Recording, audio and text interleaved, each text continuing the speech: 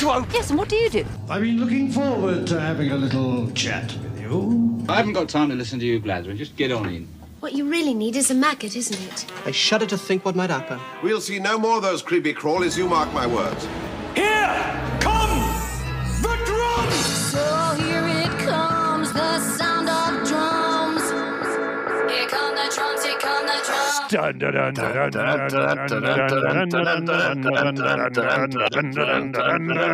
Hello, and welcome to Pull to Open, a podcast where we watch all of Doctor Who in random order. My name is Chris Taylor. And I'm Pete Paschal. And yes, we're randomly zipping around the universe with the Doctor in our podcast that is bigger on the inside, taking part in all of the televised adventures, whatever order the randomizer sees fit.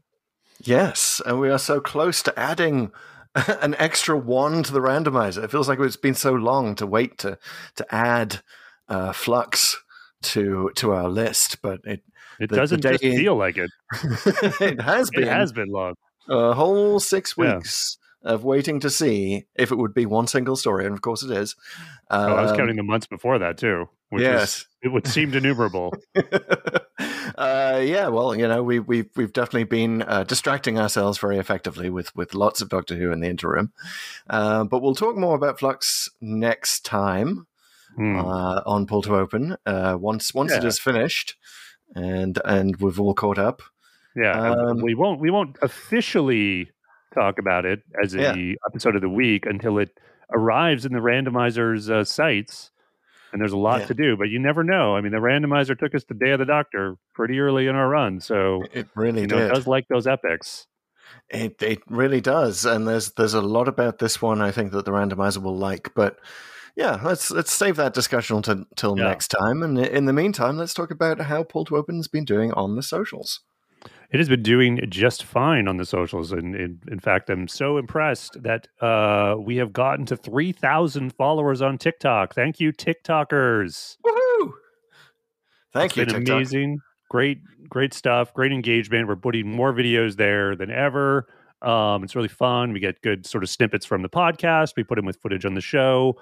Lots of debate ensues in the comments, even on the videos you would not even expect. But yeah, they certainly have been enjoying the recent ones on the the God Complex. The Oh God Complex, as we shall now refer to. Oh God, indeed. Yeah, I don't know if you knew, Pete, that what the Doctor saw in his hotel room in the God Complex, which was not revealed during the God Complex. I don't know if you knew that was actually revealed in the Time of the Doctor. But apparently our TikTok followers have many of them have not been shy about pointing that out. Yeah, I did know that, and that I very consciously tried not to spoil Time of the Doctor in our, just in case someone was kind of, I don't know, deciding not to watch all of the Doctor Who of a certain era and just basically go only looking at the episodes we were doing the podcast. Because of course, our super fans who are new to the show must be doing that. They're only watching the episodes we're doing.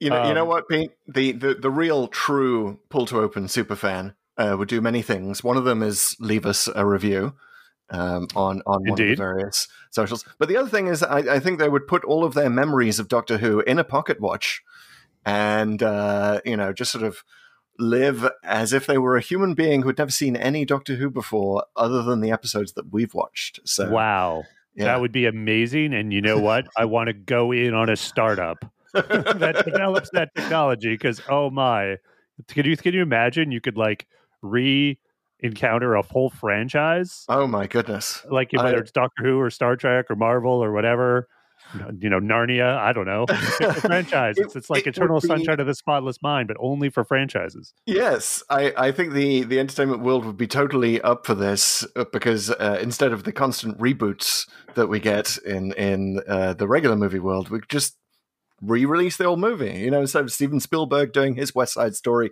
we'll just release West Side Story, the original, into theaters, and everyone will go, "Wow, what an amazing film!" I gotta think looks a bit old. This has to be some kind of plot of Torchwood in a future episode, because it's like, get that retcon device, someone commercializes it, turns it into this sort of entertainment reboot thing. I mean, it's just all some grubby, evil Hollywood guy who's behind it, etc. Honestly, Jack makes out with him. Yeah, that is how it would go down. I mean, that would be possibly the most realistic episode of Torchwood ever if they did that. I mean, it really is. It's retcon has such applications in the entertainment world. But what do you think? If you think that we genuinely had our memories wiped and we'd just been watching the random episodes so far, I think we'd have generally positive feels about the Doctor Who franchise, but also it would be somewhat confusing. Yeah, I think, to say. Yeah, I would say so. But it is, like I say, as we like, there's a lot of these episodes that we've seen that I haven't seen in decades. Yeah, and this one in particular that we're going to do this week, the Green Death, is really brought back the Green Death from the John Pertwee era. It really brought back, like, wow, I remember seeing this episode. I actually remember seeing it a few times. And I had very different feelings this time around. Like I couldn't. It was just like I'm, as a different person, as knowing more about the era, sort of generally, I could kind of and the world. I sort of a lot of things hit differently, shall we say? The perfect way to put it. The perfect 2021 way to put it.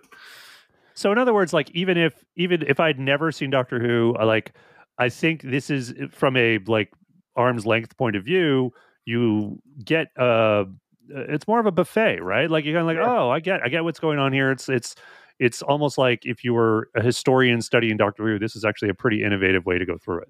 Yeah, it really you become alive to those differences, and I think you're absolutely right. The part of the joy of doing this little project is that we do it does hit different at different ages, and we do get to have that comparison. In that case, I mean, I have a pocket watch right here, as YouTube viewers can see. I was about to store all my memories in it, but you've just convinced me otherwise. So thanks for that. Anyway, yes. Yeah. So, I'm not sure if we came out in favor of memory wipes or reboots, but neither. But in either case, keep following us along, and we'll find out. We'll have a decision by the time we reach the 300th episode. Yes, please mention in your review. Please mention in your review on your favorite podcasting service or app whether you would in fact like us to wipe our memories, Eternal Sunshine / Pocket Watch / retcon style, and we will endeavor to do so. Yeah, and while you're doing that, and if you need some guidance on how many stars to leave, the number 5 is just popping into my head. I don't know why. It's a good number, really. Yeah, I think a lot of people like it. I think Apple likes it and would love to put our podcast in front of other people's eyes and ears if you were to choose that number. So go ahead, leave us a review, say some nice things, and we'd love to read it out on the podcast. Yes, help spread the gospel of Doctor Who and the gospel of randomness. We are pulling an opening. That's not wrong. Sorry, no, sort of. Let's just skip that. All right. So previously on Pull to Open, we were at the God Complex, an extremely random, very random episode. Choose a short stay in a 1980s hotel that turns out to be a space prison for a Minotaur, and turns out to be the last episode in which Amy and Rory were living aboard the TARDIS. Yes.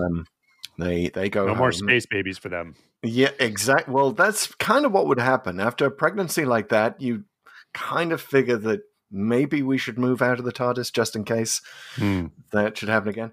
And the randomizer, in its infinite wisdom, took us to the Green Death, which is a genuine companion ending episode. Well, not you put that together ending. Too. I was like, the going from companion leaving to companion leaving episodes, and I found it interesting to sort of contrast those, how the classic series handled it and how the new series does, and how the Doctor sort of deals with it in both cases. Well, it was interesting that I mentioned last week that it sort of feels like the Doctor kind of, is constantly alert for signals from his companions about when they're about to leave, and does the dumping you first trick. Right. Yeah. You can't quit the TARDIS. I just fired you. Yeah. You've got to have hand in that relationship, as they say in Seinfeld. But we should probably, before we get too into our commentary on the episode, get something over with. And I usually stall, Chris, but today it was me stalling on your behalf, Pete. Thank you. I appreciate that. But it's time, everyone. It's time for TLDW, Too Long Doctor Who. I feel like we need a fanfare at this point. We do. You know what? Let's. I'm taking that order. Like, we're going to do something there. We're going to add something to this part at some point soon. But yeah, it's time for one of us to summarize in record time the story of the episode of the week. In this case, the Green Death, and it is actually me this week. Yep, it is. You're stuck with me, Pull to Open audience, and I have not prepped at all. Actually, I genuinely completely forgot I was going to do this until we started recording, and now I'm like, oh, right. And oh boy, it's a long one. Honestly, here's another thing. When we jumped from God Complex to Green Death, for some reason, I thought this was only 4 episodes.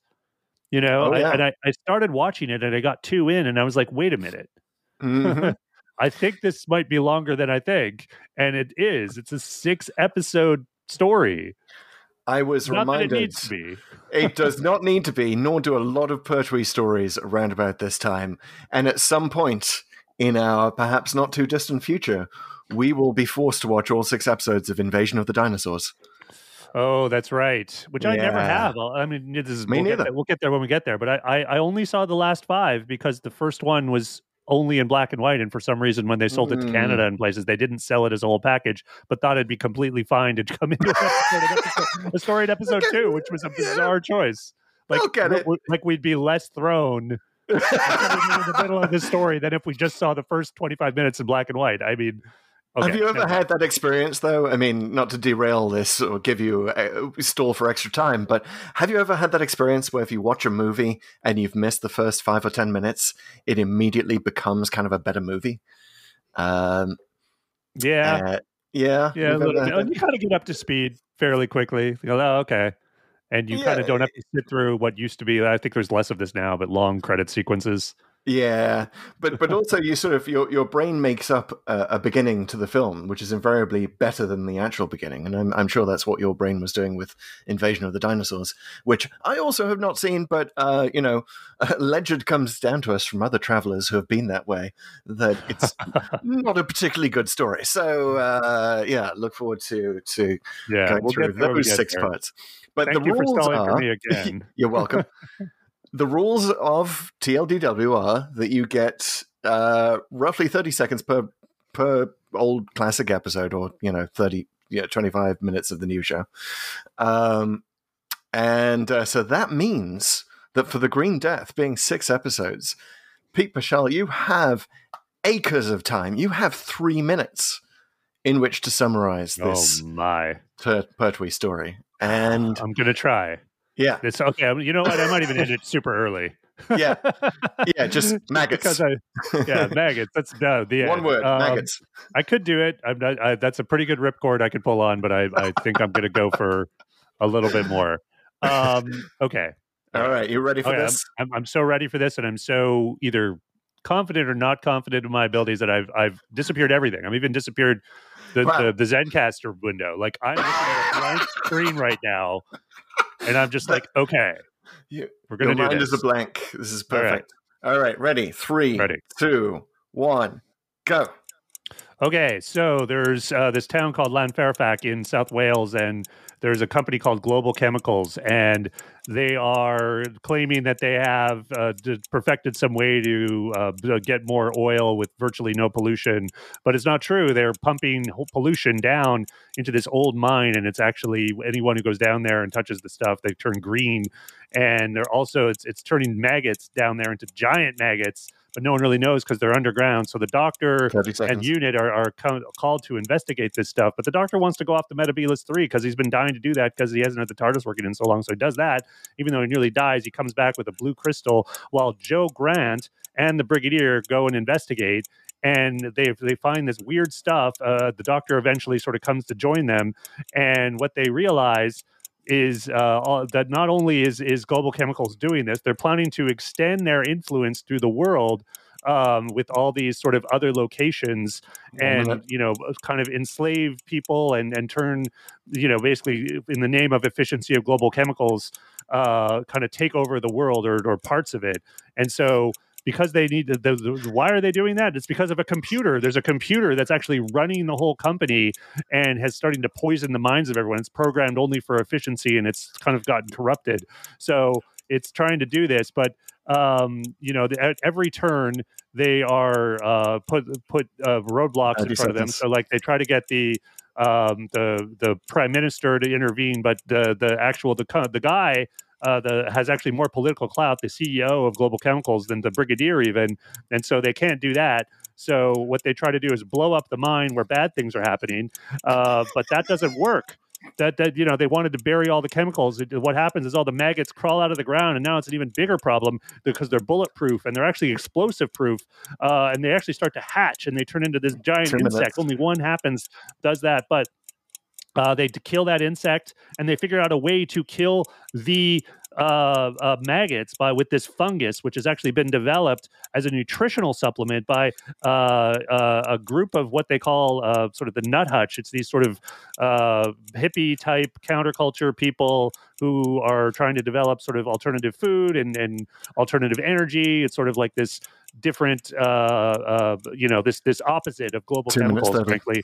And they figure out that the fungus kills the maggots, so all the maggots are dead. The doctor infiltrates Global Chemicals and gets in there and convinces Stevens to actually work against the computer, which is actually called the boss, in sort of a ironic joke.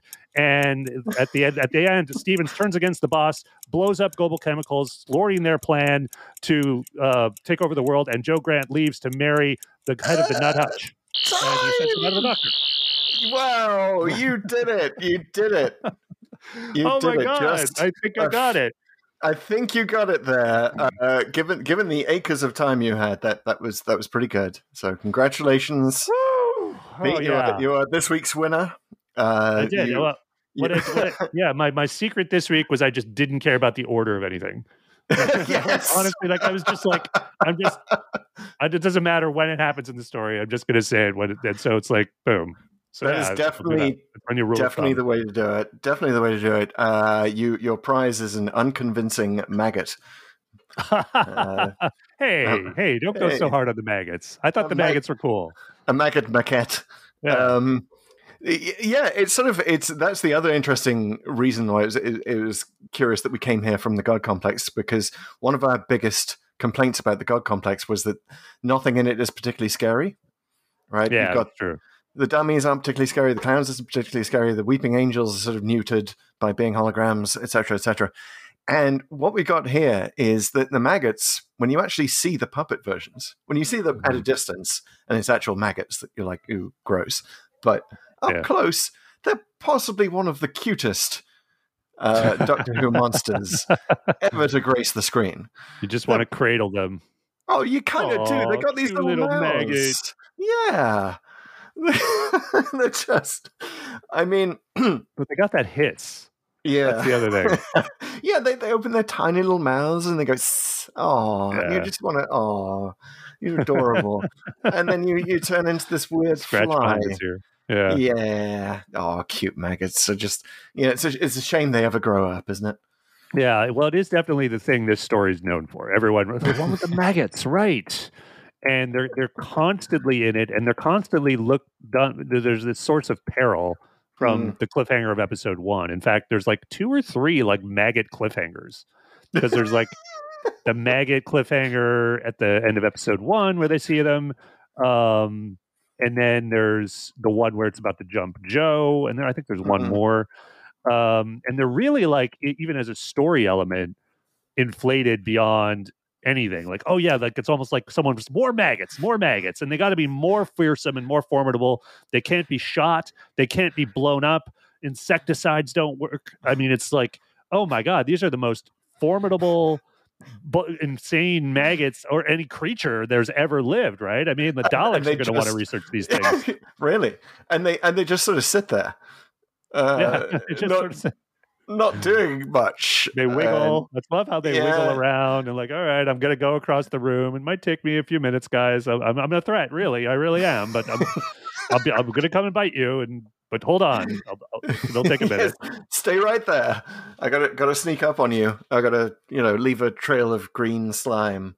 Sometimes a trail of green the trail slime goes cold, and well, I don't know, but I know we'll talk about the fly too. But I mean, it's funny that the maggots are these super formidable things that you can't destroy, and the doctor kills the fly, the giant fly, with his cape. Yep, like it's all it takes. Throw the cape up, hits it up, dead.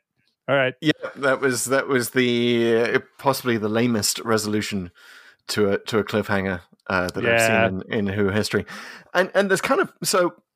My initial reaction to the Green Death, seeing it for the first time, is that this is really it's two stories. One is a story about the nut hutch, which I love saying in a Welsh accent, the nut hutch, and global versus global chemicals.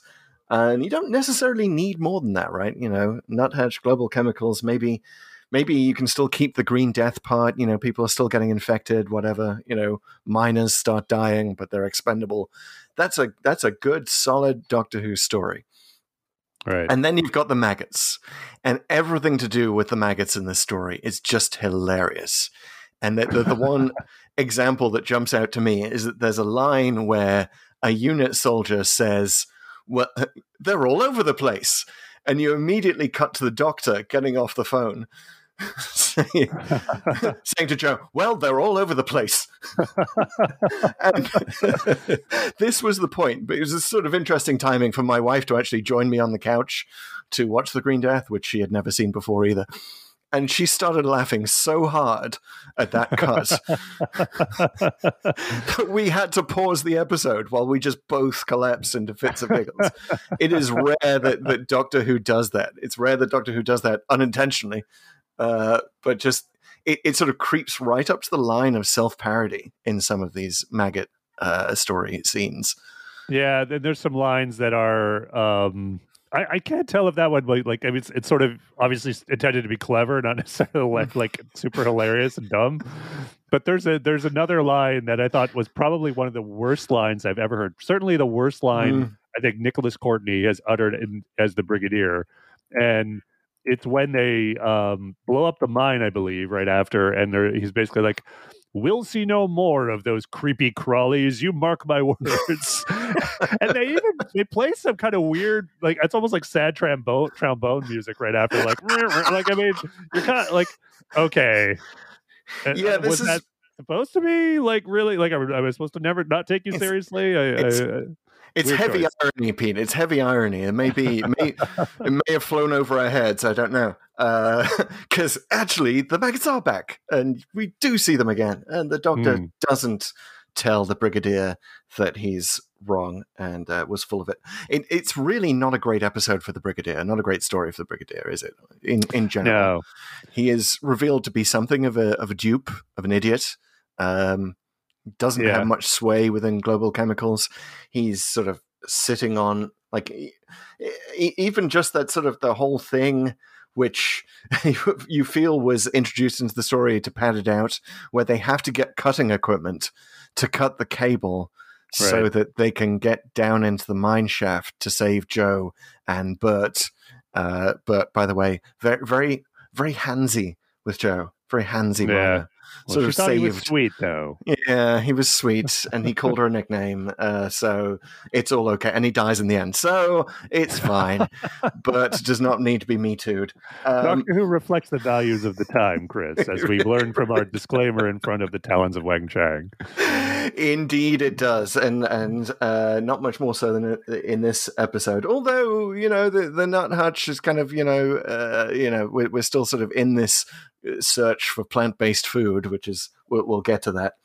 Well, I hear you a bit on the Brigadier. I don't know if it's that bad, but I mean, I think it's pretty bad. One thing it's pretty bad, but I actually like the scene where he and Stevens try to big dog each other politically, and they're both like, I have powerful friends. Well, so do I. Well, let's put our cards on the table, bro, and let's see who wins. And Stevens wins, but the Brigadier, even though it's not him, like he's wily, and I do really like that they send in Yates, and it's probably, in my view, I think the best Yates episode. He's quite effective, even though he is mind controlled for a bit there.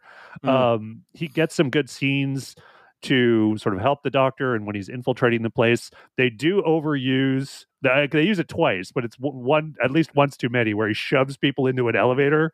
Essentially, there's like 2 scenes where he escapes somehow from someone by leaving them in the elevator, and I was like, okay, that's learn some new moves, Mike. I mean, yeah, Mike Yates cut price James Bond in this episode. He's quite a suave, but the real issue with Mike Yates, I'll get back to the Brigadier because I do want to say more things about him. But poor Mike Yates, it's sort of hinted throughout the series, the actual TV series. I know that in the audios we sort of get the sense that he was actually in the closet all this time.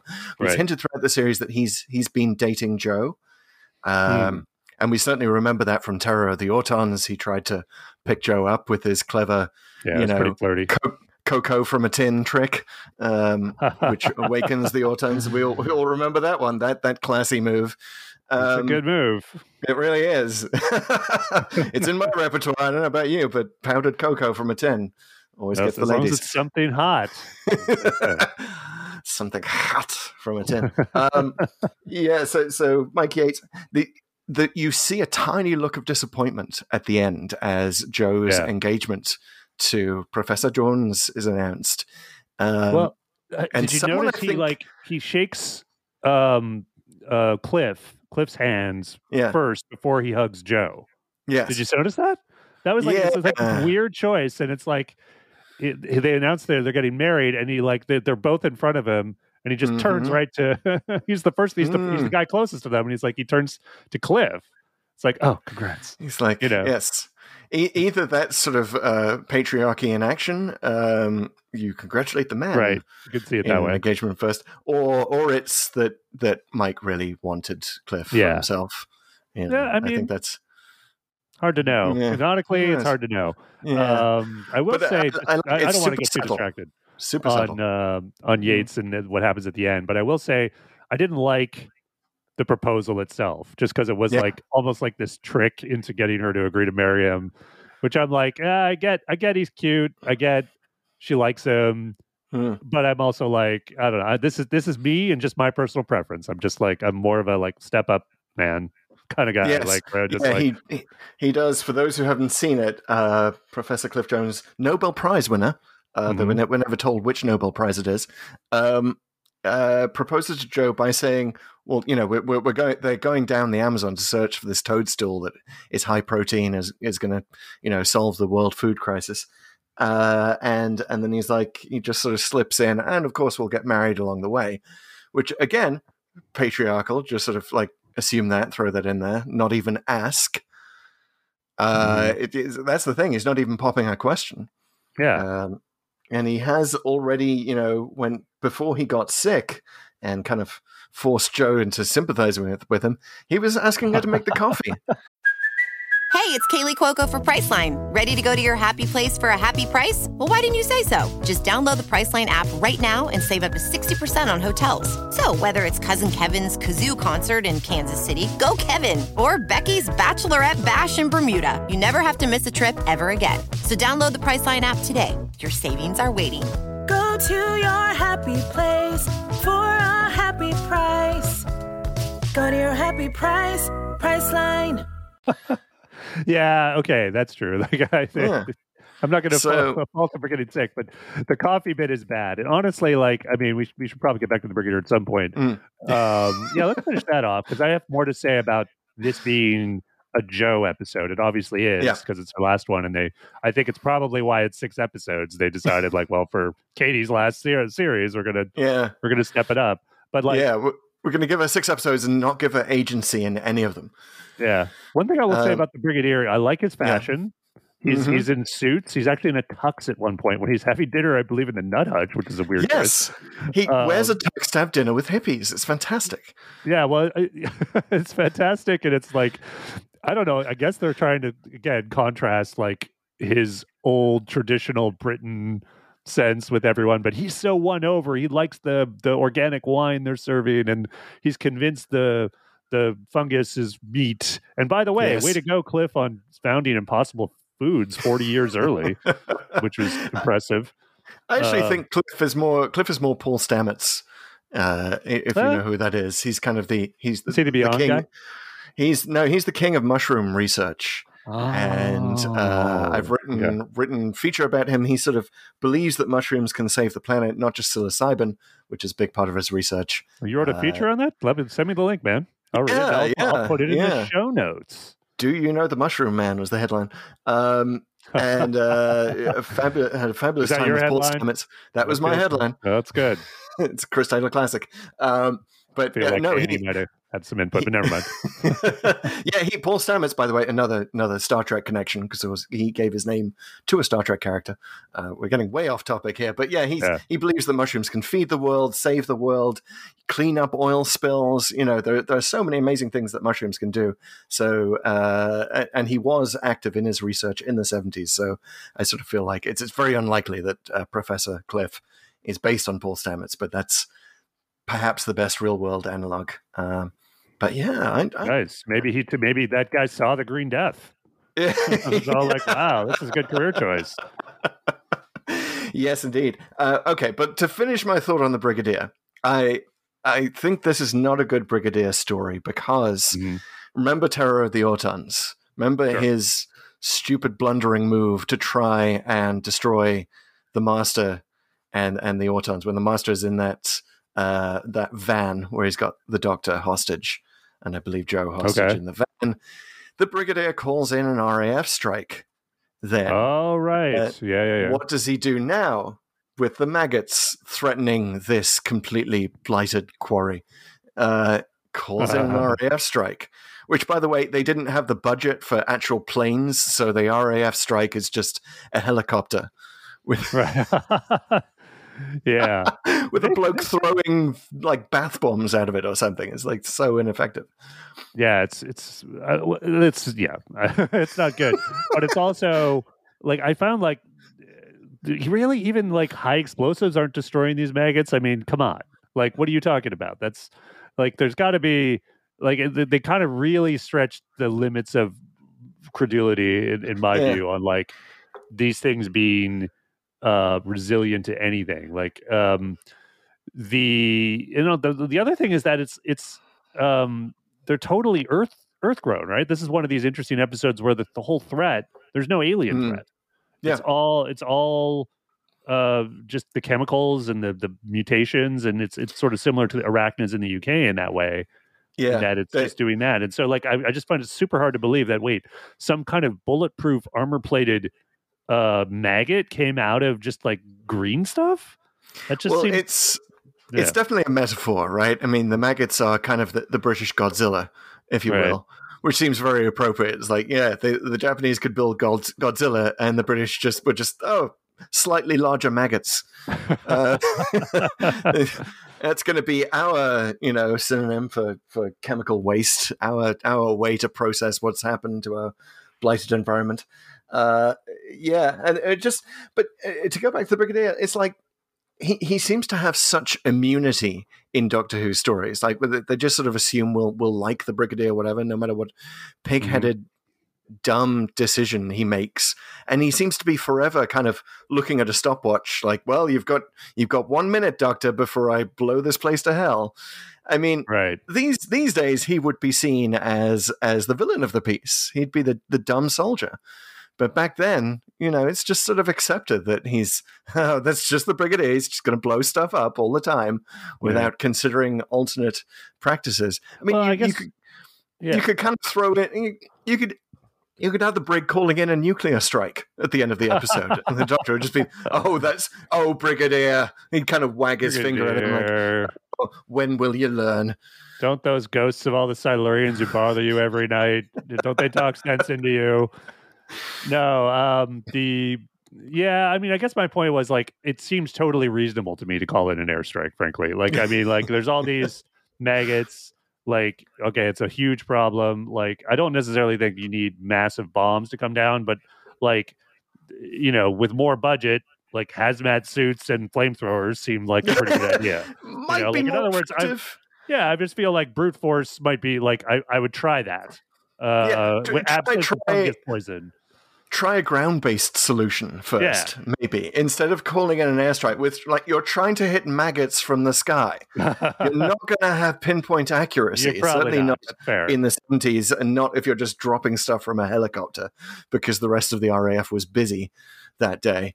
I will say, like, when they switch from a lot of indoor studio shooting, like at the Nut Hutch and Global Chemicals, and happens around like episode 3 or 4, and there's much more location stuff where all the unit guys are in uniform. It really felt to me like those were filmed at different times. Like, I actually think even Nick Courtney looked a little bit slimmer, and this might be just the effect of the fatigues, but he really looked different. Like, I was like, oh, wow, like he put on the uniform and he's like a different guy. And like before he was like in these suits, and he just, I was a little he almost looked like the Brigadier from Modern Undead in a couple of those scenes. You're not wrong. And of course it was like less than 10 years between those stories when you think about it. Like not that long at all. Yeah, this was 73. Yeah, that's right. It was spring 73 is when it was broadcast. Yeah, there you go. So it's we're in the same season as the Three Doctors here. Not 10 years. 7 years. Excuse me. 7 years. Yeah. Yeah, something like that. No, Modern Undead was it 83? Was it 83? It was 82 or 83. It was 83 because it was, wasn't it the anniversary year? Yes, that's right. Yes. It was okay. I remember the gap because Queen Silver Jubilee. Okay, I got it all right. Yeah, it was 83. Yeah, exactly. Yeah. Did you catch the Brigadier drives a Mercedes? Very, very fancy. Did you see that? How does he afford that on a military salary? What was the car that he has in Modern Undead? Oh, it was some kind of classic car. Yeah. It was a little like Bessie, come to think of it. Yeah. The Brig loves his cars, I tell you. That could be it. Maybe he's just, an enthusiast and saves up and comes from money. He does. He does have a bit of an aristocratic sense about him sometimes. So. He really does. I think the Brig's got some sort of trust fund locked away somewhere. But speaking of the 70s and the 80s and the classic unit dating controversy, which we know our viewers and fans love so much, there is more here to suggest that this story is taking place in 1980. Oh, yes? I don't know if you knew this. Yes, you really have to zoom in to find out. But there is a calendar in the guards' hut at the entrance to Global Chemicals that shows that it is a year with February the 29th, so it's a leap year. So it could only be 76 or 80, which are both leap years. And then I believe in Stephen's office in Global Chemicals, there's another calendar on which you can see a date that only took place in 1980. Only took place in 1980. Yes, or at least in that era, I guess. In that period, with it being a leap year. You have to really zoom in, but of course the fine folks at Doctor Who magazine have done this for us, suggesting that this story takes place in 1980. And of course, this is the story immediately preceding Sarah Jane Smith's arrival in Doctor Who. And as we know. Yes, from Pyramids of Mars, another tangentially related unit story. And if you look at the poll to open... it's not the Codex. It's our library, I guess. We got to find a name for it. But yeah, if you go back to one of an episode we did previously this season. We did that a while back, so check it out. One of our most popular TikToks, in fact, was talking about the dating controversy and about the evidence that it's actually 1980 and the other ways of making this all make sense. But I did not know that it was embedded right there in the Green Death, and obviously. I don't think that like Barry Letts was inserting this stuff, or anyone knew anything, or they were doing anything like the kind of long-term, long game stuff that happens with New Who. Well, it's not they did it like a 1980 calendar. It's just that these two calendars only reconcile to that, right? So yes. I do think it feels a bit near future. I'll just sort of say that as sort of evidence that it's probably later. In that, you have this Global Chemicals corporation. There's a lot of, power suit type stuff, and just the computer, right? The computer itself and the existence of that. It's clearly like, okay, well, let's presume the big bad computer from 10, 20 years from now, which, you know, everyone, I mean, this is constantly a trope in the 60s and the 70s. I mean, throughout the 80s, if you think about Skynet. And so, yeah, like the boss. The was, boss. What does boss stand for again? Biomorphic Organizational Systems Supervisor. Wow. It is an acronym that I actually memorized.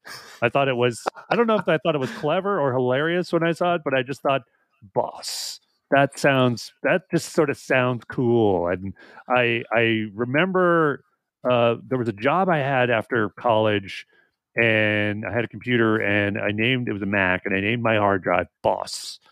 And someone once asked me what that means, and I actually rattled off the acronym, and he was like, "Wow, like obviously, like you're a weirdo." That's very impressive. I thought I was going to stump you with that one, but you passed the test. No, I've that's been in my head for, like, you know, you think about useless things that stick in your head. That is since I first saw this episode in the 80s. Yeah, I do love Boss. We should talk about Boss. Yeah. He's a wonderful computer because he kind of goes a little bit nuts at the end. Totally. He's a little bit distracted by classical music. He says something like, "Do we dare the ninth?" Like referring to Beethoven's ninth, which may be a reference for many viewers of the recently released Clockwork Orange, in which the lead Droog, played by Malcolm McDowell, is a big fan of Beethoven. And particularly the ninth. So it's interesting. So the origin story of Boss is that he has been programmed with inefficiency in his mind, even though efficiency is the watchword of global chemicals. But the computer realized that humans are inefficient, and yet they seem to do all right. They seem to be, conscious. For one thing, they seem to be self-aware. So he gets Stevens to program him with inefficiency, and that's how he becomes self-aware. And so he's got this weird inefficient thing going on where he's talking about classical music and about which classical music should announce his, I guess, takeover of the planet. Although it's not quite sure not quite obvious what his evil plot is. But he just gets distracted by the music side of it, which is wonderful. It's such a great little quirk of his character that really brings him to life, makes him a great big bad. And I'm kind of sad that we never saw him again. Yeah, I agree, bro. The boss is very memorable. And even though it kind of makes no sense, and it's his origin, I mean, it's Doctor Who. Not everything makes sense. But I mean, I did kind of, it leaves you wanting, which I think is probably a good thing in this case. Like, I kind of wanted to know a little bit more about his origins and a little bit more about how its behavior, because I think you get, like you say, you get a taste of why it, I guess, is behaving in this way, because it's totally unexpected, especially at the time. Like, computers were like, "Hello, this working," like that was kind of what you'd expect these sort of big computers to be. And he's singing, and I like, there's this good lines, like when Stevens, and I love the contrast at the end where Stevens is the now focused, efficient, cold thing, and the computer's like dancing, like doing the equivalent of dancing around and being goofy. He says, like, "You're unkind, Stevens," when he's trying to like smack him around, and you're like, "Oh, okay, he's got, he knows how to banter too." He really does. Yeah. And it's sort of a shame that Boss is only introduced at the end of episode 4, I believe. Right, it's pretty late in the proceedings. 3 or 4, I forget. But yes, it takes a while. I think it's 4, because 4 is the episode that verges on self-parody. That's the one where you've got the they're all over the place line. It's also the one where you got Pertwee doing his disguises. His disguises. Yes. He gains entry to global chemicals for the second time by disguising himself as a milkman, and sort of boring the guard. Right. At the gate with his Welsh impersonation. Actually, not that great a Welsh accent, John Pertwee. It was pretty bad. I don't know if it's consciously bad, though. Maybe. I'm his dog. But it's like, I'm his dog, yes. 30 years in the business, so I have. It's pretty bad. And then, as the cleaning lady, Doris... Yes. And it leads to a very funny exchange between him and Yates. I mean, it's a little bit forced, but it is like you could tell the actors are having so much fun in that moment, and you're kind of right there with him. And I will say, like, there really isn't much of a downside to that. Like, it's fun, but it is like it's an indicator of just how familiar like the cast is and we are, and that they're like, and how familiar the show is honestly at this point with the viewers, that it feels like it has license to have this kind of fun. And it really is a sort of an indicator a reboot is kind of should be coming soon, guys. And then of course it did follow like the next year with a new companion, and then the following year with a new doctor. So that was all to the good. Apparently that line, so if you haven't seen it, Mike Yates comments on the doctor is carrying a bucket in his disguise as a cleaning lady, and Mike Yates says something like, "I like your handbag," and the doctor whacks him with it.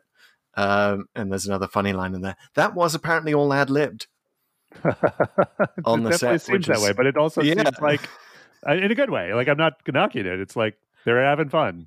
It's very British music hall. It's very Pertwee. And it is sort of weird that like Pertwee took 4 years to kind of get to the point where he's just like, screw it, I'm going to be manic and zany and have lots of different costumes. I will say Pertwee's performance in this throughout, I really liked. I thought he was great. Like even when he was being silly in episode 4, it wasn't like, oh God, what was the episode where he was? It was Harry Oz, where he was really hamming up the telephone cord. I was like, all right, he kind of gets a second stab at that when he's on Metebelis 3, when there's a lot of physical, not quite comedy, but it is kind of played for laughs a bit, because Metebelis 3 ends up being like this insanely hostile environment, and you're not even sure what half the stuff is. It's like tentacles and feet, like claws, like it's like some giant bird or something, and like just all this stuff comes at him, and he comes very close to that goofy look when that one vine or something hits him at the beginning, but he doesn't go over the top, and I think it all kind of works and it's fun. He comes back and he has the line like on the phone, "I'll talk to anybody," which is a good little capper for the whole sequence. But I mean, that's the beginning of this, and then throughout, he's just kind of he sells it. Like I particularly liked his conversation with the boss. He has a couple of them, but like when he first encounters him, and it's, if you think about it, it's Pertwee talking to a room, and I'm sure someone was off to the side and they were doing the lines, but it was like he's very much like got good dialogue. He talks, there's the little line where he says, you're talking about freedom from freedom, like, and so there's a little bit of repartee there. And of course, then later when Joe leaves, it's, you really feel it. There's a lot of good A game coming from Pertwee throughout this episode. So I've got to give him really, really top marks. There really is. And he sells that line about using a paradox. He basically uses a paradox to slow down, not quite destroy the computer, right? But certainly to slow down the evil plot. If you ever encounter a computer in the 60s or the 70s, give them a logical paradox. They will either get jammed up for a while or blow up. So you do expect smoke starts leaking from the tape to tape reels that this computer is still using. It's so Metebelis 3. We should talk about this. It as a side quest, and the way it's filmed as a side quest. It's kind of weird. It's very New Who, this idea that we're just going to follow the Doctor for 5 minutes on this random planet that he's off to visit, and all you need to know is that he comes back with a crystal. It feels Moffat-y in the sense that you've just burned an entire adventure in 5 minutes. It does. I hadn't thought about it that way, but you're right. And the crystal is a result. And of course, the crystal becomes very useful in the plot. He uses it to break Mike Yates' programming and eventually to break Stephen's programming. It's, look into the eyes of this crystal. And you get this sort of wonderful, almost Kubrickian scenes, like people being deprogrammed by the crystal, right? Where it kind of goes into kind of weird David Bowie video visuals. Right. Which is fantastic. And that's the kind of thing you can't replicate from the classic Who era now. It's like those kind of techniques, those early special effects that are actually a little bit scary because you never really see them. They're unusual. I love the crystal stuff. And I also love that the crystal is a setup for the last Pertwee story. Right. And again, very unlikely that this was planned, although Robert Slocum did write both The Green Death and Planet of Spiders. But Joe sends the crystal back, and I actually had to go watch the episode, the first episode of Planet of Spiders, to see the Doctor receives a package from Joe in the Amazon. Is like, hey, take this crystal back. You know, our guides. Like yes, our natives say it's bad magic. It's bad juju, man. Yeah, very 70s. But yeah, so it's kind of, again, you're almost getting a kind of a New Who story arc with this crystal that goes over goes into the next season, right? It's almost you kind of almost feel like, though, he wrote himself into a corner. Like, he didn't know he was going to bring the crystal back, and then it's like, oh, we got to bring it back because that would be good for this thing. Well, he gave it to Joe. Like, you know, like, we're going to have to, well, you just write a thing. She sends it back to him, I guess. All right, fine. But how great is that the Doctor gets mail from an old companion? I really think that we need to see that more. It's also very interesting. You see at the end, Joe is like, the Doctor's like, save me a piece of wedding cake. First of all, he's not even going to the wedding. What an asshole. He could totally take time out. He could stepped out of that door and gone to the wedding right then. Get it out of the way. Get it over with. Just show up, man. So he says, save a piece of wedding cake. And Joe is like, you'll come back and visit, right? And the Doctor kind of not like little non-committally, but he nods. And of course, we know the Doctor's never going to do that. You kind of like turn to camera. I'm not coming to visit. Like, you kind of expect that. Yeah. So it's funny. Like, so Joe, like, here's the thing about Joe, and I think we should spend some time talking about this being Joe's final episode and also a Joe episode, in that the actual leaving scene, in my view, does not come in episode 6. I think the leaving scene is in episode 1, where the Doctor essentially says, look, let's go to Metabolus 3. Like, and he's kind of like, Land Fairfax unit, like, screw it. Like, what, we have the entire universe and actually all of time to explore. And he actually says exactly that, or something worse to that effect. I can give you all the time in the world and all the space, which is a weird second clause, but you know, we know what he means. And she turns him down. Yeah. And she's like, this matters to me. This is my, you know, Earth is my home, and this is close to home, and there's this stuff that I care about, and I'm going to go to Land Fairfax and try to fix what's wrong there. Which is why it's super interesting that it then becomes, you know, a Dr. Light episode, right? Then Metabolus then just becomes a side quest. It's as if the show itself is saying, no, sorry, Doctor, on your own, you're just not that interesting. Yeah. Yeah, that's interesting. That's a good point. With Joe sort of ditching him, so that's kind of the leaving scene in my view, and I think that the end is kind of more of a coda that is just, you know, it's wistful, it's goodbye, and he's kind of been trying to fight this throughout the episode and hoping she changes her mind, but obviously her deepening relationship with Cliff seals it. But even though he tries to roadblock that, he really totally tries to like grab him out of there, and like, oh my goodness, yeah. Cliff and Joe are having a romantic interlude by the fire, and it is clearly about to go places. And the Doctor walks in, and he immediately clocks what's going on, which is kind of smart for the Doctor, who doesn't always get this about human relationships, right? He's supposed to be sexless in Classic Who. But he gets it, he sees it, and he immediately, I want to invent a new word here, he dock blocks the professor. He dock blocks him. He fully dock blocks him. He's like, Professor Jones, I wonder if you can come see this thing on my microscope right now, sir. Unhand my assistant, man. Indeed. Oh, wow. Poor Joe. Poor Joe. And one more thing, which is, I think it's an interesting randomizer juxtaposition that it's done here, which is taking us from Amy and Rory leaving to Joe leaving. And both involve a marriage. So, and this actually, I believe it even came up when the only televised appearance of Joe Grant after this is in the Sarah Jane Adventures. Yes. And I think it's mentioned that the Doctor's current companions are married. And I think Joe says words to the effect of, I didn't know you could do that. I might have like stayed with you. Like, we might have had some fun with Cliff in the TARDIS.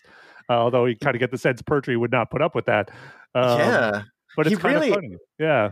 It is interesting. Without saying anything, Pertwee definitely conveys the sense that the Doctor is petulant, childish, and jealous. Yes. And jealous of Cliff. And I think you can tell this not only by the fact that he leaves the room during the frickin' they're jolly good fellows song, which, come on, Doctor, just stick around for a few more minutes. Joe looks with anguish as he departs the room. But also, like, not only could he have gone to the wedding, he could have given them a lift to the middle of the Amazon, where they're trying to find this toadstool that's going to feed all of humanity. Like, maybe that's in your wheelhouse, Doctor? Yeah, save some plane fares there. Yeah, do it, man. It'd be a wedding gift for them. It would cost you nothing. You've got the TARDIS figured out. So it just seems like kind of sour grapes from the Doctor there. It's a little weird. And then he goes and meets Sarah Jane, which is like the ultimate rebound. Oh yeah. Sarah was supposed to be his rebound girl and ended up staying with her forever. Yeah. I wonder, you almost get the feeling like maybe during that summer there was some other shorter term companion that he just sort of ended up ditching on the moon or something. Yeah, we never talk about her. We never talk. We just Someone's got to write the big finish. Don't look too closely at the Sea of Tranquility. That's all I'm going to say. So about Jo herself as a character in this episode, look, I got to say, Katie Manning is great. She definitely knows the role by now, and she's always appealing. And she has a lot of lines. She does a lot of things in this episode, but I will say, apart from like her headstrongness in episode 1 and 2 and being versatile with the mine and being ready to go down with Bert, I honestly gotta say I don't think this is a great episode for Jo, because in her sort of several meet cutes with Cliff, I think they play up a little too much. Jo's a klutz and Jo's a little ditzy and doesn't even realize that this is the guy that she's here to see. There's just not enough like of her taking command and actually doing things that really make a difference in the story. And I kind of wish she had, like, even though there's 6 episodes of it, she's kind of, she's in peril at one point because she kind of stupidly tries to go get another maggot because she feels bad about destroying Cliff's experiment.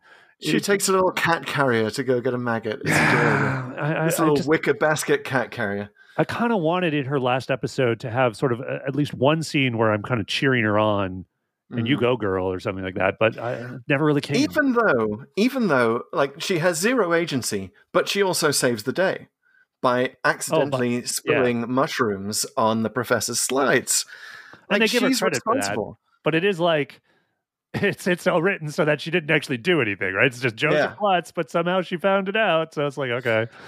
And the only reason we know is that Cliff says serendipity.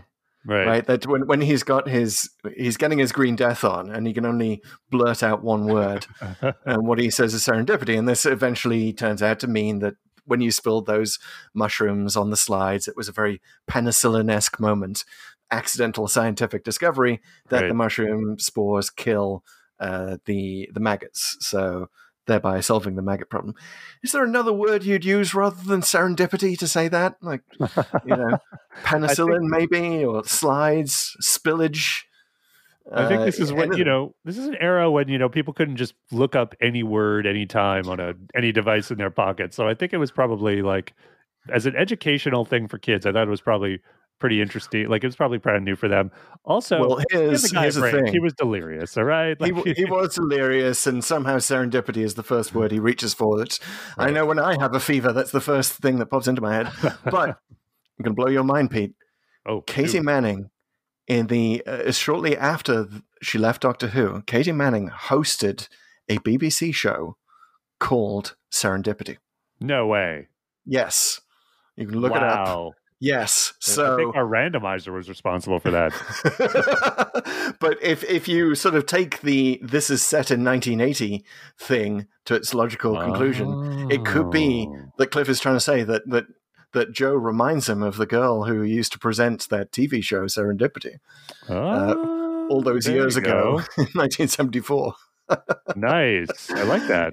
Yeah, I don't know if any clips exist of it, but apparently it was a show where people did like arts and crafts. So it was like a Great British Bake Off in prototype in the 70s. Prizes of £10 if you did it. Yes, a gift voucher and no prize. Yeah, so well, speaking of whatever's the opposite of serendipity, yes, what was going through the doctor's head when he took that egg and brought it back to the nut hutch, and he just expected it to not hatch? Like they would just sit, all right, we'll just leave it in the closet, or no, just even put it in the closet. There's no containment for this thing whatsoever. He just grabs an egg. All right, we'll leave it over here, and I'm sure it'll be fine. Yeah, the Doctor has seen enough eggs hatch into evil things in his time.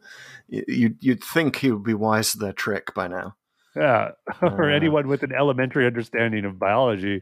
I mean, yes. There's a couple of like I know Joe's a klutz in this episode, but I mean, Doctor, come on, that one was probably worse than all the spilling of any mushroom substance on anything else. Particularly as later on, by that later on, he's like, oh, they're all pupating, they're all going to turn into giant flies. That's why we must destroy this threat. So he's got that concept of pupation, but just not the very basic concept of eggs hatching, which is, come on, it's Chekhov's egg. Of course, it's going to hatch. But so we were speaking of the 1970s, and if let's talk a little bit about the contemporary political scene that this episode reflects. I mean, obviously, it was a reference to the concern of the 1970s. And I think Barry Letts even read some sort of pamphlet, some sort of ecology pamphlet that inspired the Nut Hutch and the whole concept of, sort of trying to save the world with mushrooms rather than meat. Yeah. It's definitely early environmental movement. It also here, obvious ones. Yeah. There are so many surprising political references. First of all, the scene at the start where the CEO of Global Chemicals is waving a piece of paper saying, peace in our time. Basically, it's a reference to Chamberlain and the famous disastrous meeting with Hitler. Jobs in our time, or whatever Wealth it is in he our says. time, I think. Wealth in our time. So, that's obviously a sly political reference. Also sly, which, 99% of viewers watching it today will not get, is when the Brigadier and Stevens have their big dogging over who knows someone higher up in the government. Is it me or is it you? The Brig's like, oh, I know the Minister of Ecology, and Stevens like, well, I know the Prime Minister. The Prime Minister is called Jeremy, right? And the Minister of Ecology hands him the phone. First of all, the Minister of Ecology needs to do a sustainability report stat on that toupee he's wearing. But also, he hands the phone to Jeremy. And Jeremy would have been recognized by anyone in the early 1970s as Jeremy Thorpe, leader of the Liberal Party, which, unlike in Canada, our Liberal Party has not been in power for about 100 years. So it was very surprising. But in the early 70s, Jeremy Thorpe was kind of the rising star. He'd won a few by-elections. He was sort of, people were sort of talking seriously about whether he might be part of a coalition. In fact, I think Edward Heath, the Prime Minister at the time, asked Jeremy to be in a coalition with him. So the thought about whether he could be Prime Minister, is very much on people's minds. And there he is. And I don't know if you've ever seen a recent series, actually written by Russell T Davies, starring Hugh Grant, called A Very English Scandal. Oh, no, I've heard of this. I haven't seen it. Yeah. It's really good. I recommend it to everyone. It's about the rent boy / murder scandal that Jeremy Thorpe was then caught up in that ended his political hopes. Thorpe being played by Hugh Grant in this, who Hugh Grant, of course, goes on to play the Prime Minister in Love Actually. So it all comes back around. But yeah, it's sort of like, I love it when Doctor Who just drops those little timely references in. Right. As Easter eggs for the future. Yeah, there's a lot of only hatch years later. Yeah, a lot of ink's been spilled about like what the political sequence, I guess, in Doctor Who and how that compares with like the real world. Because I know there's always been, certainly in New Who, there's like when's Harriet Jones prime minister, and then there's when was the Master prime minister, et cetera, and all those things. I don't know. I feel like in this case, I could go either way. It's kind of a clever reference to contemporary politics, but it's also like, well, he never was prime minister, and does that then make, does it make it less resonant because then that's like clearly like some alternate universe or whatever. Also, like does it arguably reveal a bias on the part of the filmmakers? Do they want were they as I say keen on him to be prime minister, and hoping the broadcast would cement that, and then that's sort of like it's a little that kind of thought leaves a little bit of a bad taste in your mouth to throwing like biases in there, political ones anyway. But it's kind of it's not. I mean, the fact that there are miners in this who need jobs is very interesting. The fact that the brigadier says, we need cheap oil and lots of cheap petrol and lots of it. Again, Brig being an asshole from a modern perspective. Well, like again, to the point of everything about politics. Yes, this is a very political episode, right? So, like, I guess it's maybe makes some sense to make a reference to something in the real world. So, certainly not naive to think that there's obviously a statement being made here, and there's politics. It's very by the number politics, but that's not bad. It's fine, and it's also again, this is early environmental movement. This is the 70s. This was probably this kind of idea about these sort of edgy nuthatch types taking down a company called Global Chemicals, which sounds like insurmountable and extremely powerful. It was probably a kind of an edgy idea at the time, even though now of course it's like this is like every environmental. This is like Avatar, like it's the everyone's done it. Yeah. Everyone's done it now. But I love that you could make a description of the Green Death. Like, the doctor joins a groovy hippie commune, and works out how to save the planet while, from an evil company that's trying to make us use oil. Like, these days you could use a description of that episode and certain fans would go out and complain about how woke it was. Right. Oh, Doctor Who's getting too damn woke. Which is a common complaint in the Jodie Whittaker era, of course. But here it is. Here's the Pertwee era come to prove to all of you woke complainers that the Doctor's pretty much always been woke. Well, he was pretty groovy in the 60s. He got really groovier in the 70s, especially when he went and joined the Nuthatch.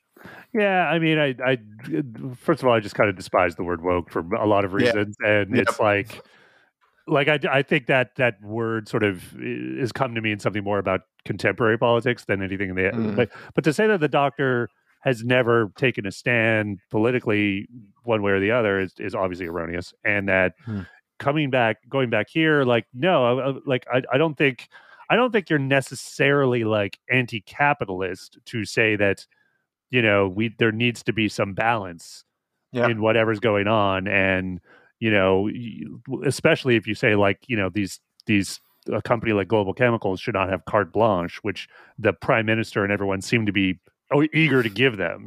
So if he's the guy that's like, let's get some sense in this, like I think you can support that without necessarily saying I support everything about leftist politics in the 70s, right? So I think it's okay to as a viewer not necessarily feel like you forced into taking like some extreme position either way, but to sort of recognize here that there's a clear sort of good guy and bad guy, but for not necessarily all political reasons. Well, it's kind of speaking of 70s political references, the fact that miners are in this at all makes it very 70s. There was a miners' strike in 1974. A very, very bad one that basically forced the government out of power. Ted Heath went to the country with the question of who governs, me or the miners, and the country turned around and said, the miners, and it basically threw him out of office. So, it was very contentious to even feature miners in the show. And then to take it a step further, it's not even necessarily a very leftist position to say that the miners should be looking at different jobs that doesn't involve digging coal out of the ground. Right. Perhaps you can help save the world with mushrooms. That was very edgy daring stuff in an era where ecology wasn't necessarily a left or right issue. If anything, it was a right issue. It was Nixon who started the EPA, right? It was Teddy Roosevelt who was the first great conversationalist. It had always been a Republican issue in the US and kind of similar in the UK. So, you can see this sort of drawing interest from all ends of the political spectrum. And I can sure there are a lot of people at the time who said, the doctor's getting just too political in general. And, we've seen enough about miners on the news. We don't need to see them being the heroes or the victims in this show. Yeah, I hear you. And I think there might have been even a little bit of not necessarily a streak, but I'm not trying to try to direct line between this and Carnival of Monsters, but there was more activist doctor, I guess I would say, in this season, because Carnival of Monsters obviously was a bit of a dig at zoos and not necessarily animal rights or whatever, but this idea that these people controlling these miniaturized versions of people were just capitalists, really, and not really realizing like the bad morality of what they were doing. And then again, you could even see it throughout. Like even go back even further to like, what was that one? I don't know. It was Colony in Space. There was a bunch of these throughout the Pertwee era. So there's definitely like, not that it's bad that keep sort of returning to similar themes, because it's not saying playing the same tune. It's just variations on a tune. So I could see it's sort of that being a criticism of the era, but it all kind of works, man. I don't know. There's issues here, and I think it's not hard to I guess enjoy it without necessarily like buying into whatever narrative someone wants to put you into. It's an extra layer of interest at the end. It is. What did you think of the resolution at the end, where Global Chemicals is basically blown up, completely shut down, but not only that, the Nut Hutch becomes the new boss in town, which sounds fun. Not the boss, but they get all the funding from Joe's uncle who at the UN or whatever. It seemed a little too neat. Again, it's sort of interesting from randomizer perspective to come here from our last Joe story being the first Joe story, Terror of the Autons, which is the only other time which she references here that she used her uncle at the UN's influence. No, I kind of bought it. It didn't seem too cheesy to me. I like the sort of the happy ending nature of it, even if, of course, the research work of the Nut Hutch is never ever mentioned again. Right. We have sort of the problem of Doctor Who, right? You have these wonderful world-changing events that happen, and then are just sort of dropped. Right. It would be funny if they made a few references to like, fungus meat here and there throughout the rest of the series. I'd even take it in New Who in the same way that Magpie Electricals became the electronics provider in Doctor Who. New Who. Wouldn't mind seeing more references to whatever company emerges out of Cliff's fungus research. Maybe Clara's Diner, that's also her and me's TARDIS, could be serving mushroom burgers. Oh, yeah. That'd be cool. Yeah, I thought it was fine. I mean, actually, I thought it was a bit cheesy until they brought up Joe's uncle. I was like, oh, okay, I guess you could do that. And since, again, like you say, they've only played that card twice, it's like, I'll let you do it. It's fine. You know, as far as a thing they, don't do too often. So one more interesting thing. So apparently Katie Manning was engaged to the gentleman who plays Cliff Jones, and Stuart Bevan, I guess is his name. But they separated a year later, and but apparently it was amicable because they did reprise their roles, which is kind of a neat little bonus to this, for a couple of promotional clips for the DVD release of the past couple of years. So there was the 2019 season 10 release, and there was a little thing they did where this season was released, and they basically go back to the Nut Hutch, and for whatever reason, there's the house has some maggots in it, because of course you got to get the monsters, and I'll tell you, Chris, they improved those little mouths. They weren't so cute anymore. They were bigger mouthed maggots. which they then ended up. I think the implication is they used flamethrowers on them. I don't know. Basically, they throw down with the maggots, kill them all, and you should buy some DVDs. So that was fun. But then they did it again for even like the season 8, where they did the stuff with the Autons, which we commented on at the time. Those creepy guys with the masks and the daffodils. And they even make a reference. It's actually a very knowing in-character reference by Cliff, where he's like, "Can you believe they're making plastic flowers? This is terrible environmentally." And she's like, "Where did you get that?" "No, it's happening again." It's like all this super fun stuff. But I love that they got the same actors, and I also love that it's basically I'm happy with that being canonical. I'll take that in the universe. Yeah, and the setting in Wales not only reminds us of Doctor Who's eventual home in Cardiff, but also the daffodils from Terror of the Autons, very much known as a Welsh flower, very much associated. Oh wow! Did we say that at the time? I don't know if I knew that. No, the Welsh daffodils. So, the Welsh daffodils, yes, and I love that they have the name of is it the milkman? He's like Jones the Milk, which is a very Welsh thing to say. So many people have the same name that you describe what they do. Yeah. Dye the bread. As Dylan Thomas has it in his wonderful poem Under Milkwood.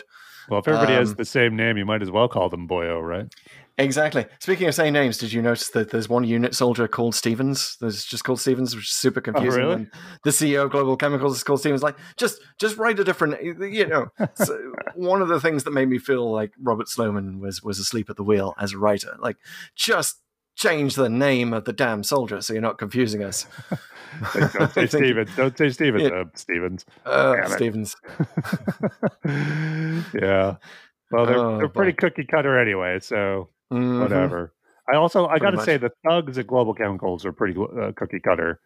The thugs in like secondaries, they're all like, it's just another guy in a power suit that just sort of walks around, and most of them are unmemorable except for that first guy who throws himself off a scaffolding because he was ordered to self-destruct by the boss, which is button 9. I don't know if that's a reference to something, but we know what this got me to think about, though. This is weird, just my brain. There is a scene in Scrooged where the Bill Murray movie, right? Yep. Where they're like, he basically fires the Bobcat Goldthwait character. This is early in the movie. And his secretary just picks up the phone and says, "Code 9.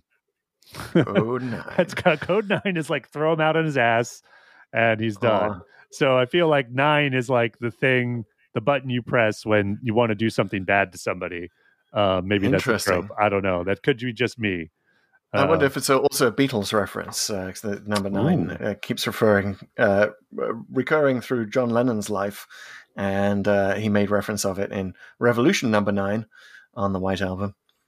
Sorry, I'm getting into Beatles geek mode. No, it's okay. This is the weird references part of the podcast, everyone. So expect a few more. Yes, and also the Beatles Get Back is just infecting my brain at the moment. That whole Peter Jackson trilogy. One thing I do want to pick at, by the way, with the Global Chemicals guys. So they kill that guy by hitting button 9, and he has to throw himself off.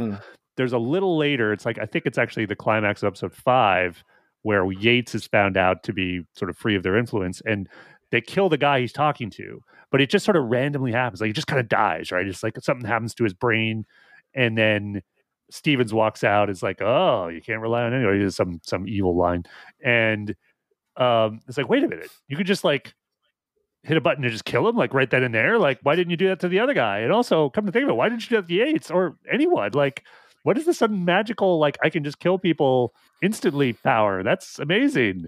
And I felt like it was just kind of this lazy bit of writing. They didn't figure out like how they were going to kill him, and they didn't want to do something super violent like shooting him. So it was like they just have him suddenly die, and it's like, oh, okay, that's new. That's a new power. Yeah, Stevens in general is not, he's no Stallman to compare this to Inferno. Even though this episode wants to be Inferno, the story wants to be Inferno in some ways. Well, there's green stuff. There's green stuff on hands. I have to say that the green special effect on hands has come a long way in those 3 years. Has it though? It's not neon. It got neon, which is so much better than the sort of the kids' watercolor set version of green that we have. I don't know. I like classic green in Doctor Who. Yeah, you're like, if the special effect's going to be bad, let's make it really bad. Yeah, where the green regenerated, I didn't land there quite so much. I like those old episodes, but yeah, it's definitely there's green. There's a lot of reflections, or again variations on a tune here from Inferno, with the threat, with Stevens and Stallman, just the general sort of project / corporation that no one can seem to stop until something goes super disastrously wrong. That has the backing of the British government because we need cheap petrol and lots of it. Indeed. We need that energy crisis solved, guys, because it's a crisis and it's never going to end. And also, I mean, there's this weird subplot with the marketing guy kind of slowly comes to realize that the other suit, the bald-headed guy whose name was completely forgettable, is some sort of automaton. And he doesn't realize this immediately, of course, because I guess in the corporate world, everyone just talks like that anyway in a monotone. Yeah, well, it's kind of one of those things where even if you realize it, like, what do you do? I didn't mind that so much because it's like that guy was a little more memorable. But it's also like not only is he waking up that this guy's controlled, like he's starting to wake up like, wow, I work for an evil corporation. Like, what's going on? There's waste products, people killing each other. We're lying about things. This is not good. Like I've sold out, man. I mean, you definitely see that marketing guy having been a hippie 4 years earlier. And in that scene where I think the Doctor and Joe are climbing up the pipe when they have that confrontation over what, because he got to get the door open. There's another bit where it's like, oh, like here's these people in the pipe because we have cameras in the pipes. Obviously, that's what you would do. Just all over. Yeah, we just know. Yeah, just in case people climb up out of it. Or maggots climb up out of it, as they do. Anyway, this is why the maggots just didn't work. Well, this is the thing. Like, I think a lot of the stuff that we like about the episode, you could take it, package it into 4 episodes. Yes. Cut out some of this stuff that doesn't make sense, some of these extraneous characters, and certainly a lot of those going up and down the mine shaft effects, which were absolutely horrible. I was watching this with my son, and he laughed out loud at the sight of the first like CSO when they're kind of going down in the mine shaft because it was just so bad. There's the one where the Doctor's driving as well, and it cuts back and forth between the CSO and actual film of him driving. It's so obvious, and there's even a model. Yeah, there's a model Bessie with a model Doctor in it that is so obvious. Yeah, you kind of want like it's one of those times where you might as well just do super close-ups of the faces and just have them just down in the cavern at one point, and once they get there, there's still some bad stuff with the maggots. I mean, again, I don't hate the maggots themselves. I just feel like when they're kind of like, especially when the Doctor and Joe are row your boat in past walls of maggots, you're like, oh, that's not good. First of all, don't watch The Green Death while eating. Yeah. If you have any sort of squeamishness about thinking about maggots while you're chowing down on a sandwich that may or may not have vegetables in it, maybe just don't combine the two. If they really wanted to play it for laughs, they could have had the Doctor offer Joe a biscuit or something while they're there. Would you like a biscuit while we're here? No, you're good? Okay. We'll just keep going then. Would you like this cookie filled with raisins while you're thinking about maggots? Yeah, that would not be good. I mean, it's sort of, we shouldn't rag on it too much, right? This is definitely still the era of Doctor Who when nobody ever thought we'd be watching Doctor Who again, and certainly not this many years later. Well, I think we've defended the bad effects before. We kid the Green Death. Again, I think we haven't been ragging too hard on the episode itself. I think this is generally I come out pretty in favor of it, even though it is a bit too long. There's enough good stuff here, and it does, like you say, like it's bold enough to not shy away from the politics, which I respect. Whatever you sort of come down on it, and I think.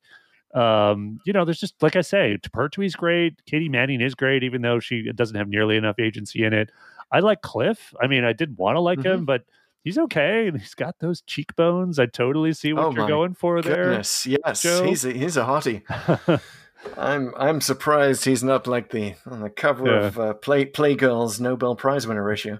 Yeah, it's too bad Unit isn't better treated because they are in it throughout, like the Brigadier and Unit, and like luckily Yates is there to kind of save the day for both the story and their competence. But otherwise, I thought, yeah, this was fine. In terms of like, I thumbs up. It's a Dalek. Yeah, all the scenes without maggots in are a Dalek for me. Yeah, I like your idea of a Green Death edit that just takes all the maggot stuff out, or updated effects with those new mouths from the clip. Oh yeah, I think that'd be okay. It's just the mouths, man. They just need better mouths. Yeah, I don't know. I wanted more. I will say I wanted more Fly. I wanted like, and that's if you were redoing this in modern day with CGI, you would have a way better action sequence when they hatch, and you might even it'd be a bold story choice, but have more than one hatch and have like a whole bunch, maybe. And like it becomes like the final final scene in one of the Jurassic Park movies where you're just doing 20 minutes of cool action that hopefully isn't pure action, and you're doing some character and story stuff at the same time because those are the best action sequences. But you do want more of that Fly. You're waiting for that thing to happen, and you see it, and it's like, oh, it's too bad that they didn't do more of that.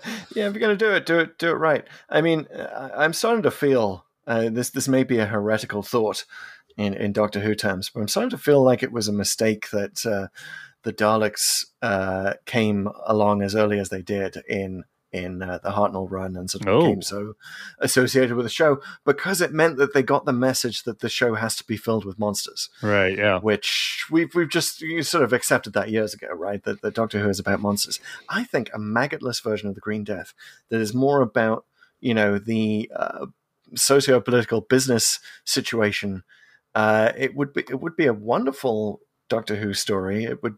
I mean, they get pretty adult in a lot of this. Like when Boss is talking to Stevens about Nietzsche, yeah, it's like, oh yes, my little Nietzschean Superman. I'm like, oh wow, that's gonna make kids run to their dictionaries to find out who the hell Nietzsche was and what it's got to do with fascism. It's fascinating. Sounds like stuff.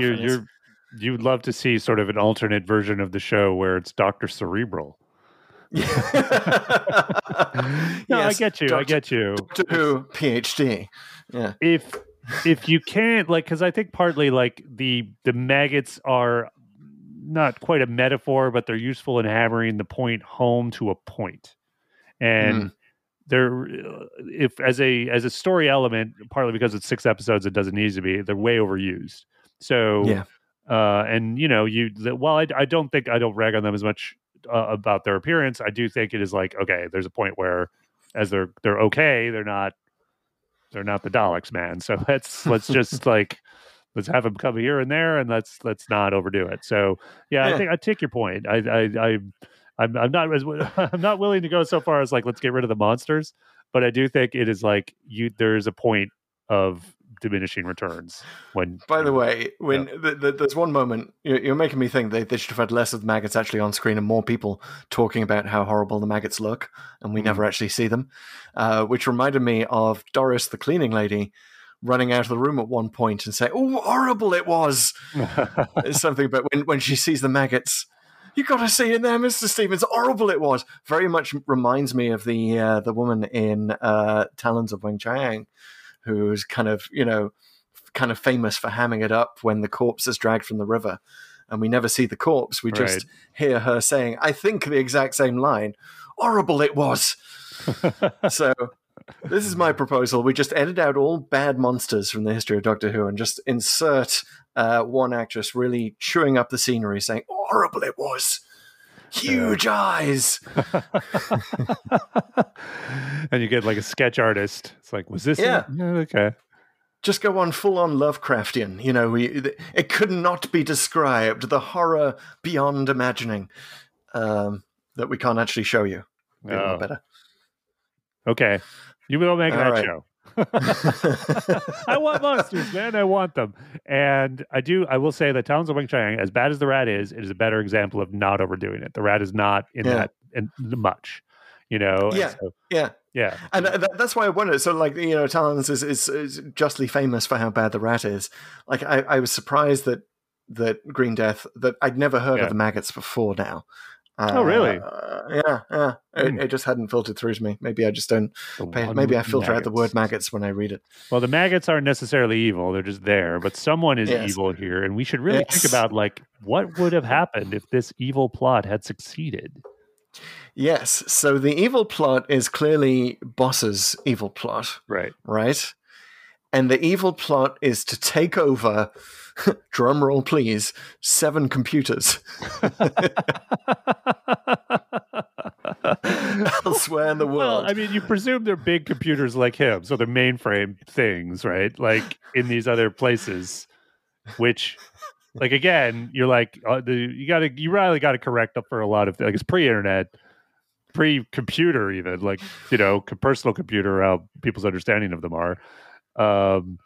And he's essentially going to turn all these other global chemical facilities into super corrupt versions of these capitalists, this version of a company throughout the world. And there's mention made of slaves, so there's an implication that these companies will, wherever they are, use their corrupt politicians to enslave the human population. Is it that, though, or are they just referring to slave computers? Because master slave is a computer term. No, right? I think it. I think in the script, if you're talking about slaves, you're talking about you're enslaving people. So I'm pretty sure that they were trying to sort of up the threat, but it's never really clear. Like what, like, to your point, like, what happens? Okay, so you take over these things, and that sort of takes over the world, don't you think? Like, that's not going to work. Oh no, the world has been taken over by ruthless, profit-seeking corporations. Yeah. However, will we survive? Yeah, and I feel like if you're the boss and you're trying, and I guess it's inefficient, so maybe that explains it. But if you're taking into account all the factors, surely this level of interest / resistance from things like UNIT and other organizations is factoring into what you're talking about. And, like, well, is that really efficient? Are you with getting good profits from what's actually going on in Land Fairfax? Because I feel like you're not as profitable now that all this stuff's attention on you and all this stuff's happening. So maybe don't do what you're doing. Maybe he really being legit and playing the right would be the way to actually get more profits for Global Chemicals. Right, exactly. Throwing that out there, boss. Just work under the radar. Maybe spend your time focusing on music instead of being on the golf course, and you'll be indistinguishable from other CEOs. He is young, bless him, boss. Yeah, he's true. only recently come into existence, so he doesn't know that you're supposed to explain your evil plot to the Doctor. True. Just so everything could be quite clear. If only he had, like, a Davros to mentor him or something. Yeah. Well, I will say he was really good at branding. Boss man. That stuck with me forever. But Global Chemicals is apparently, they decided on Global Chemicals because they didn't think a company already existed called Global Chemicals. I think they were going to do United Chemicals or some other variation, some other on the word. But then once it was novelized, they did some more research, and there was a Global Chemicals somewhere. So in the novel, I forget the name, but it's a different name than Global Chemicals when they novelized it. The novelization definitely fills in a lot of gaps. So the evil plot, I hope, we're not really sure what happens if it succeeds. It just sort of basically we get a world that looks like the world now, except there's one less blown up Global Chemicals plant in it, which, by the way, would cause its own environmental devastation. Thank you very much, Doctor. True. And so what I really hope is that it is that it involves more of those nifty headphones. Oh yeah, being placed on its slaves. Those are super cool. I want one of those. It's so bad. It looks like a Bang & Olufsen headset from the era or something like that. It looked pretty hot. Like, and I think when you put it on, you can be an understudy for Lobot in The Empire Strikes Back anytime you want. So those headphones, again, because I was so curious about the crystal, I had to watch episode 1 of Planet of Spiders. Those headphones, those exact headphones, are reused in Planet of Spiders. Oh, when the psychic guy Yes. Yes, I remember this now. Okay. Wow, the same headphones. That's hilarious. Same headphones. So I wonder who got to take those home. I wonder if it was Barry Letts or Pertwee. Someone got those headphones. So they're in someone's, house, so their kids inherited them. I'm sure someone got them because those look like sort of real deal, like pro. Okay, I'm a 70s DJ, and this is what my thing. Wow, that's awesome. Doesn't that sound like a great new Who episode though? To some kid gets those headphones and thinks they look super cool and starts wearing them, and then all of a sudden everyone's wearing those headphones. The Cyberman passes by. Where did you get exactly? So it sounds very Age of Steel, doesn't it? Yeah. So, well, I think we've. Oh, you know what else? Our new segment that we haven't yet considered. Where is Splinter Clara? Right. That's a good question. What sort of fortuitously happens to them at some point? Yes. That you can't otherwise explain. Is she down the mine shaft at some point? Because maybe I'm more like I think she's one of the people in the nut hutch. And at some point, I think she probably is like switching the vials in Cliff's lab so that when Joe spills them, that she spills the exact right fungus on those samples to cure Cliff and kill the maggots. That's my guess. Maybe Clara appears throughout Joe's timeline as well to make sure that she's just generally klutzy. That could be it. So that it will reach this resolution. There's like a couple of people in the nut hutch that he introduces. I think one's Nancy, right? Maybe Clara's Nancy. Yeah, it could be. I mean, they've got. It's wonderful. They introduce all these scientists in the scene where one of them's doing meditation, one of them's doing yoga, and they're all doing things that are supposed to be freaky but look sort of perfectly normal to us now. Yeah, yoga, man. What? That is so weird. Crazy. Again, not to talk about Planet of Spiders too much because we will get there eventually. But the big threat in episode 1 of Planet of Spiders is meditation. There's some belly dancers going on there too. Oh my goodness! Yeah. So they'll be doing jazz exercise. Damn. Oh, that's 80s sorcery. All right, we'll get there soon enough with Mel off to one side doing the jazzercise.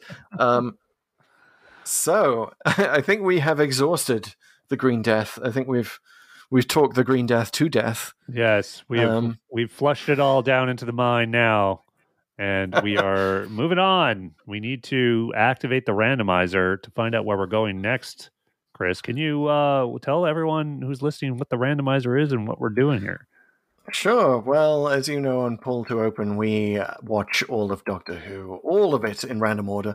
We're watching discrete stories. We've made a list of what we think those discrete stories are, which slightly varies from the official Doctor Who list because we combined and separated a few for our own purposes. And we have what's called the Codex, which is a full database of all of those 297 stories, not yet including Flux, the 298th, because it isn't finished yet, so we can't go there. It's time-locked. I will add that if you want to see the Codex, it's usually linked in the show notes. So if you want to have a quick look at how we have numbered the stories...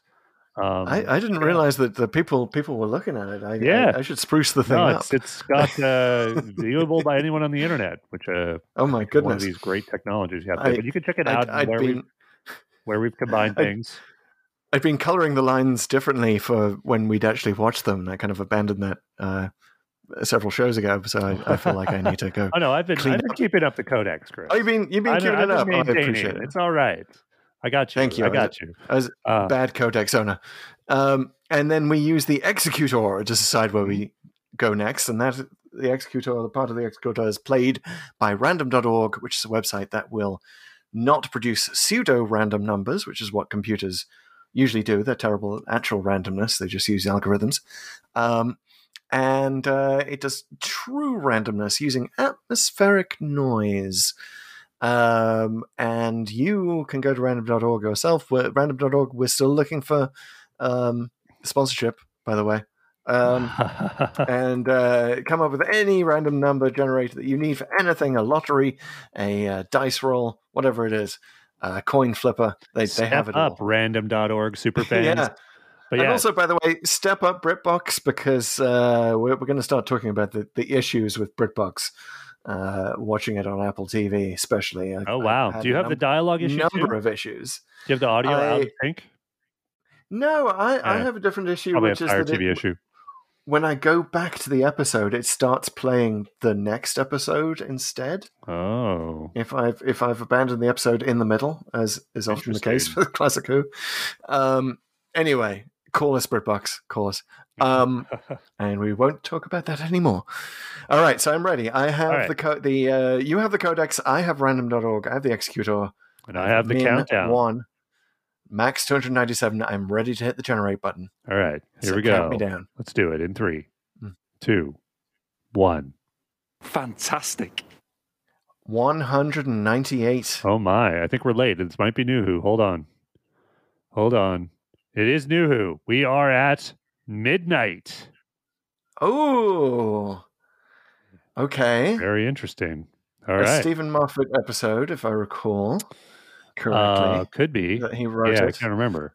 I remember this because I have, in fact, been like a nerd reading old Doctor Who magazines. And when Moffat was given his first award for Blink, like I think, Blink and The Empty Child, Dr. Dances had come up in the top 10.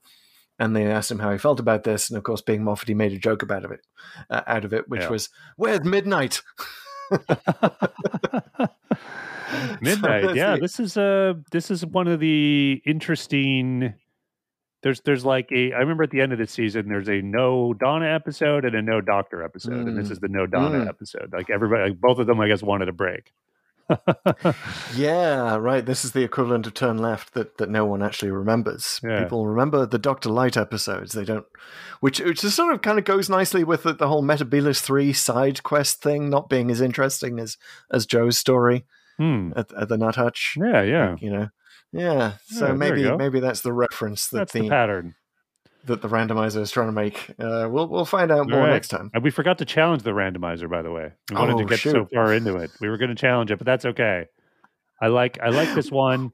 I was going to challenge it with a Christmas, do something because 'tis the season right now as we're recording this. We just started December. But I know this one has some ice in it. There we go. That's wintry. So close enough. There we go. I was going to challenge it to come up with a Dalek serial because once again, we should note just how Dalek free, how suspiciously Dalek free the randomizer has been. It's a little weird. I'm a little nervous. Yeah. We have not even had one proper Dalek episode. We've only had like Daleks in Day of the Doctor so far. So Day of the Doctor, which was the really randomizer being clever and giving us the most Dalek-filled episode, technically. But no actual of the Daleks, no story with a Dalek in the title, no chase, no nothing. We'll get there. In the new year, that's sometime in the next 30 some selections randomizer. Bring us to a Dalek episode. Yeah, in your own time, no rush. And it's only the most famous Doctor Who monster. It's okay. It's cool. Yeah. We know what's behind your evil plot, randomizer, and who's really operating you. And we will find out someday, but you'll have to join us there some other time because you have reached the end of this episode of Pull to Open. In case you weren't sure, this is a podcast. In case you're encountering us on some other medium or someone's forwarded you some clip. No, we are a podcast, and if you have not subscribed, please do. We're available where you find all good podcasts on Apple, Spotify, Breaker, anywhere else you might want to find podcasts. We are there. Please subscribe, but also please leave us a review. We really like reviews. Reviews really do help us spread the gospel of us and the randomizer and Pull to Open to more listeners. So please leave a review. We're not telling you what to leave, but we love those 5-star reviews, which actually help even more. Follow us also on social. We are super active on TikTok. We're at Pull to Open on TikTok. We're also on Twitter and Instagram at Pull to Open 63, sharing out various things all over the place. especially some exclusive photos you might find on Instagram here and there from times we have covered Doctor Who for various publications. So watch our Instagram for that. And we will see you next time when we take on a Midnight. Yes, I rather imagine it'll be a shorter episode next time. But thanks for sticking around for this special length Green Death review. And where I finally nailed TLDW. I will remind everyone of that. I finally nailed it. All right, guys. We'll see you next time.